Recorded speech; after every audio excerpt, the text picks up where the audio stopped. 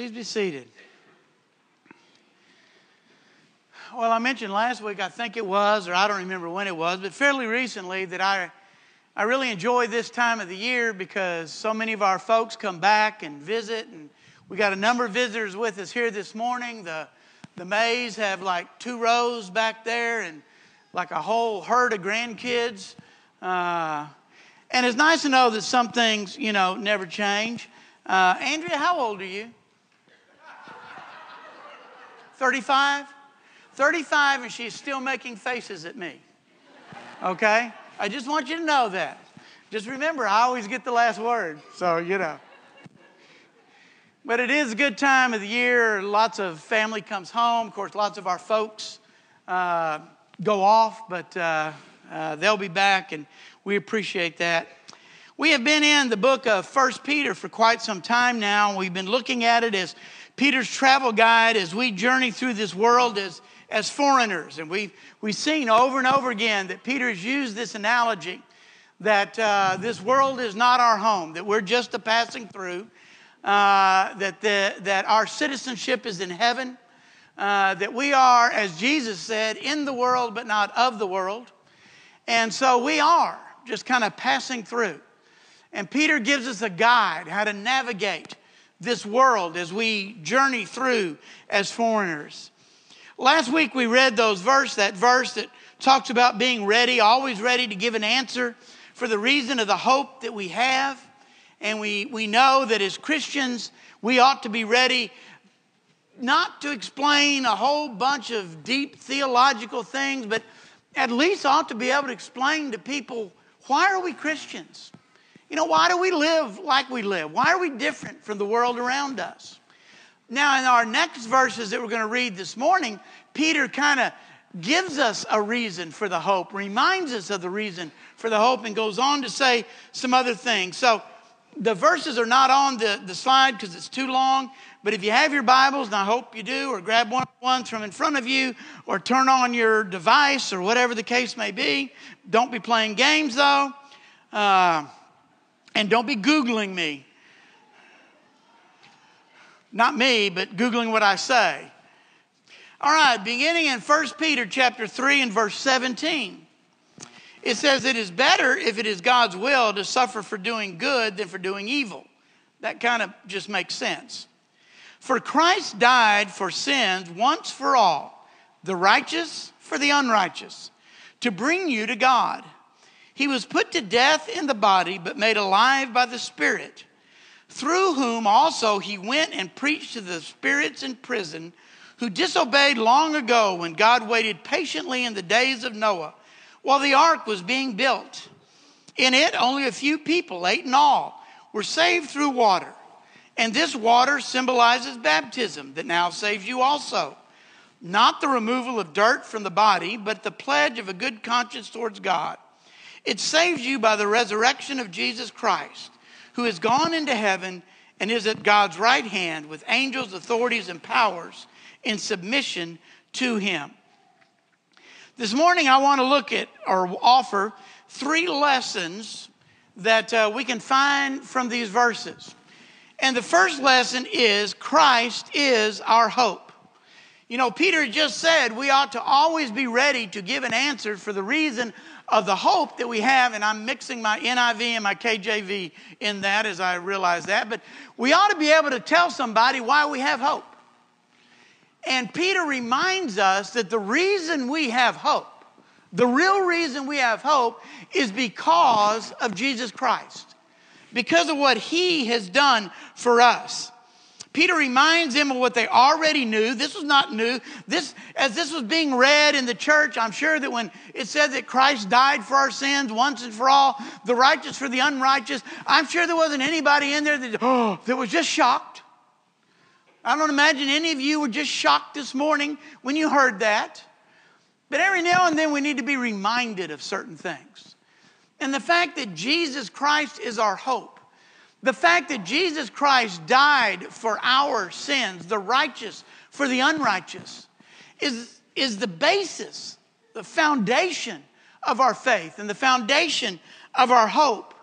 Paul said it this way in 2 Corinthians chapter 5, verses 20 through 21, he says, "We are therefore Christ's ambassadors, as though God were making his appeal through us.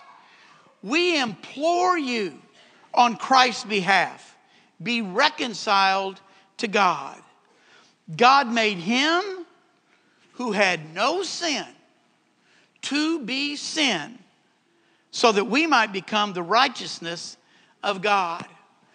And I was just going to read that last verse, the part, where it talks about God made him who had no sin to be sin so that we might become the righteousness of God, because it specifically fits with what Peter was talking about in these verses. But when I looked up and I read what brought that discussion on, I thought this also fits in with what we've been talking about in the book of 1 Peter. We are therefore ambassadors of Christ, as though God were making his appeal through us. We beg you, we beseech you, we implore you, be reconciled to God. And I got to thinking about this verse and what we've been talking about in 1 Peter. And it, not that it just kind of dawned on me, but it kind of made sense to put these two together. We are not merely foreigners in this land. We are not merely travelers. We are not merely sojourners. We are not merely pilgrims. We are ambassadors of Christ.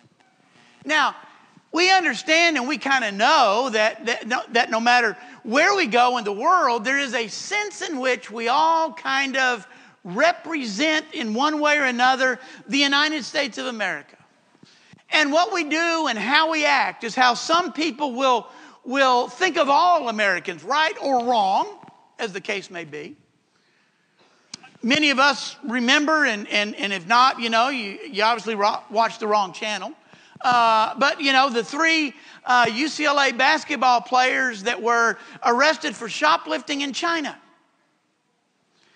And that was a big deal, And it was a big deal because of how they kind of cast a negative shadow over the United States, over the university for which they represented. We are not just citizens passing through this country. We are ambassadors. We are the representatives of Christ here on earth. What we say, what we do, how we act has an impact on how others will view Christianity at large, how they will view God, how they will view Jesus. I've told this story before, but it's been a while, so many of you may not have heard it. But when I was working for Texas Power and Light as a meter reader, I was reading meters in this neighborhood. And this tells you how, this is why I was just a meter reader. But you got the meter thing here, and then you got the thing that goes up, and then you got the wires that go from that thing that goes up out to the pole. Well, the thing that goes up had pulled away from the wall on this lady's house. And she asked me, would we fix that? And I said, certainly we'll fix that. And so I go back to the boss at the end of the day and I say, this lady at this particular address, her little thingy that I'm sure I was much more, exact back then. But that thing, is pulled away from the house and she asked if we'd fix it. And I told her we would. So, you need to send one of the, service guys out there. And he said, that's not our responsibility. If it's connected to the house, that's their responsibility. We don't, maintain the meter itself. And I'm like, uh-oh. But you know what? We fixed it. Texas Power and Light fixed it. Why? Because I said we would. And even though I was an idiot, I had a little patch right here that said TPNL. I had a little hat that said TPNL. I represented Texas Power and Light. And because I said we would fix it, even though I had absolutely no business saying that, which I was reminded of several times. Stick to reading meters, boy. Even though I really shouldn't have said that and had no authority to say it, because I represented the company, they fixed it. We represent Christ. We are Christ's ambassadors. Everywhere we go, everything we say, everything we do, people are watching us. And they are measuring us against what they know God has said. We're not just foreigners here. We represent our home country. And I was thinking about this a little bit. You know, this may be stretching the analogy or the metaphor a little bit. But, you know, the embassy or the consulate, as the case may be. But the embassy, a foreign country's embassy, is sovereign ground. The Russian embassy, even though it's in Washington, is not American soil. It's Russian soil. Our embassy in England is not British soil. It is sovereign American soil. And I got to thinking about that a little bit as it applies to the church. This here doesn't belong to the world. This is God's people. This is a little bit of our citizenship here.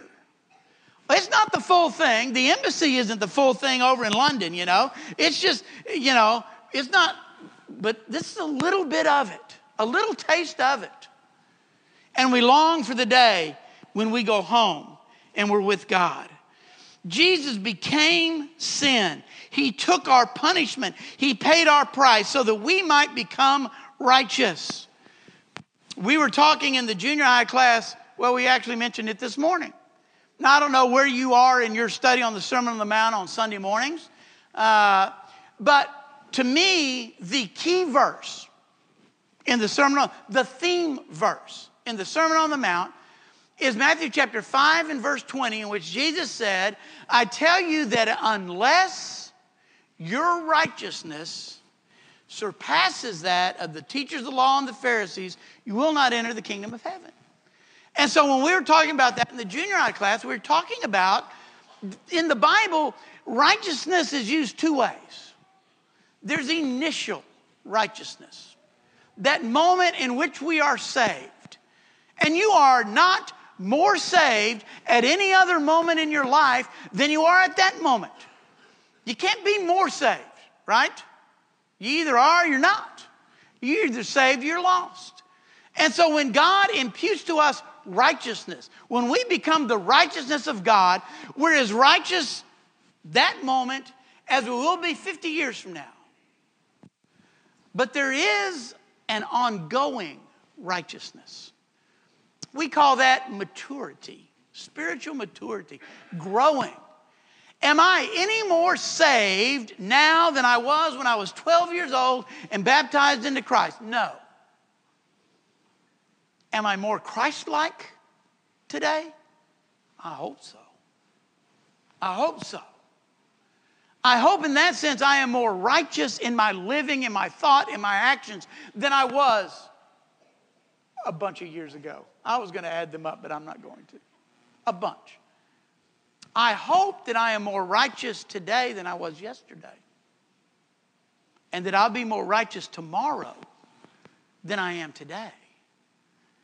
But we become the righteousness of God through Jesus Christ. His death was our salvation, our deliverance from the wages of sin. It brought us peace and reconciliation with God. And his resurrection is our hope. Paul tells us that without the resurrection of Christ, there is no hope for our resurrection. He says, you know, if Christ was not raised from the dead, then what makes you think we're going to be raised from the dead?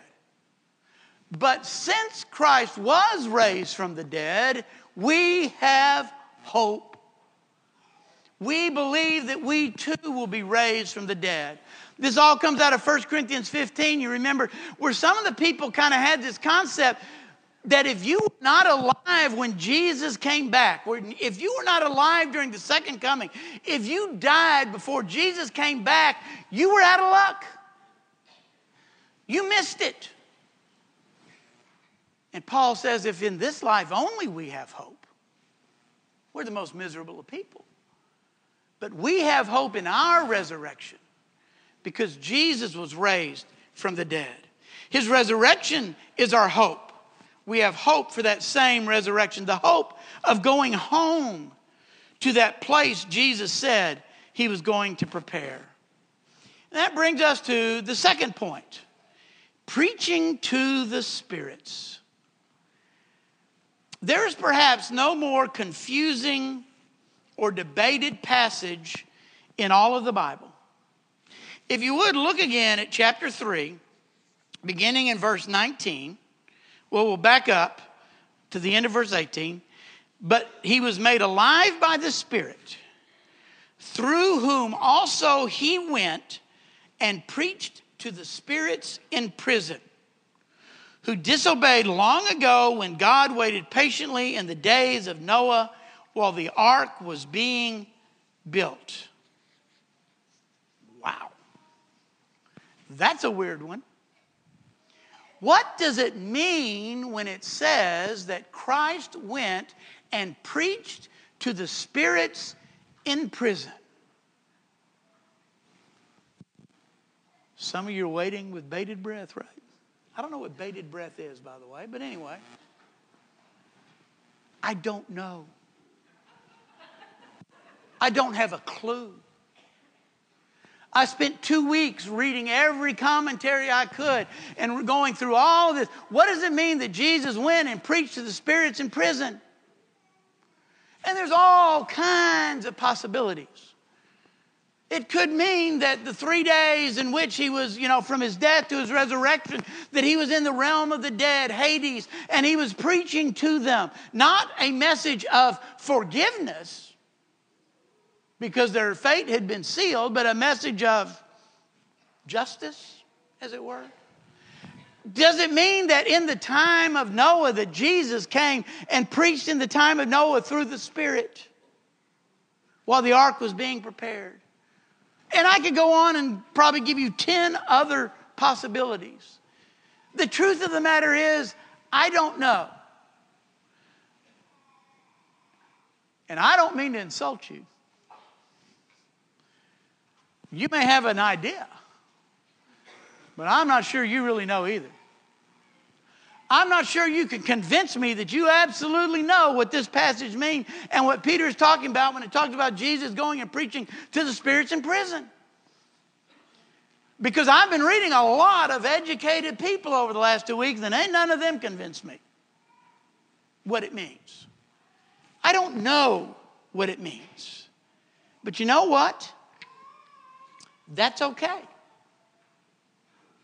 That's okay. There are many passages in the Bible that are difficult, if not virtually impossible to understand with the context we are given. Now, we've been through Revelation before. You've been through it with me to some extent. There is a lot in the book of Revelation that I do not understand. There is a lot of imagery and a lot of symbolism, a lot of dragons, a lot of, serpents, and a lot of, all these different things. And I don't know what all of them mean. I know the gist. We win. That's it. We win. That's the message of Revelation. But I don't know that we have to understand every image, every symbol in the book of Revelation. Because and in this passage and in others, there's many interpretations, ideas, and theories. But here's the key. When they do not directly affect our salvation, our worship, or our conduct, they really don't matter. Now, don't take that wrong. I'm not trying to say that the Bible doesn't matter. It matters. But in passages that we cannot understand, if they do not affect our salvation, if they do not affect our worship, if they do not affect our conduct, then maybe we shouldn't spend so much time arguing about them and worrying about them. Let me ask you this question. Does a proper interpretation of Jesus preaching to the spirits in prison, does that in any way affect our salvation? Does it in any way affect our worship? Does it in any way affect how I'm to live my life? If I believe this about that or I believe this about that, that's going to change how I live my life. It's not going to change how I live my life. It doesn't affect that part of my life. I'd like to know. I'd like to be right about that. I'd like it explained to me, but it doesn't change anything in my life. So we should not, I believe, spend a whole lot of time arguing and debating and questioning about it. Because, and we've mentioned this before, nobody is going to be right about every interpretation of every passage in the Bible except me. I'm the only one. I guarantee you, I don't know how many people we got here this morning, but I guarantee you there is not a single person in this auditorium who has the exact same interpretation I do about every passage in the Bible. Would you agree with that? You know? So that means y'all are wrong. I mean, essentially.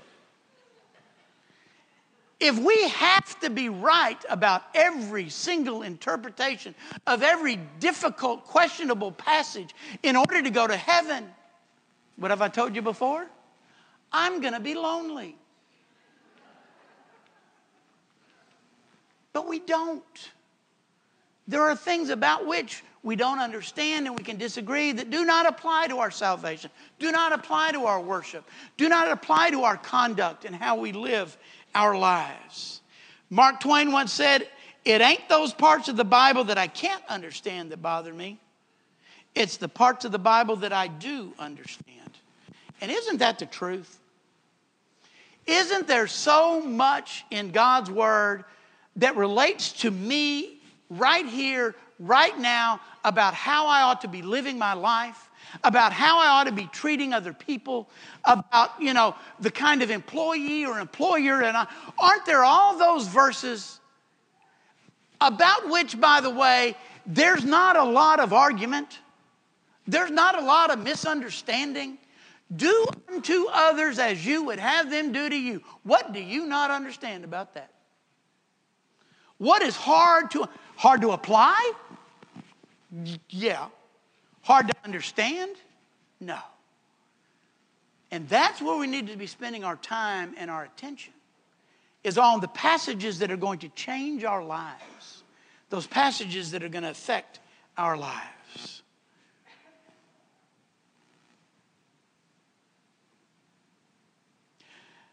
All right, point 3 we're not going to do, because there is no way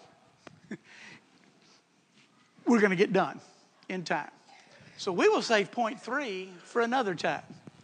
Remember point 1 and remember point 2, because they will be important as we get to point 3.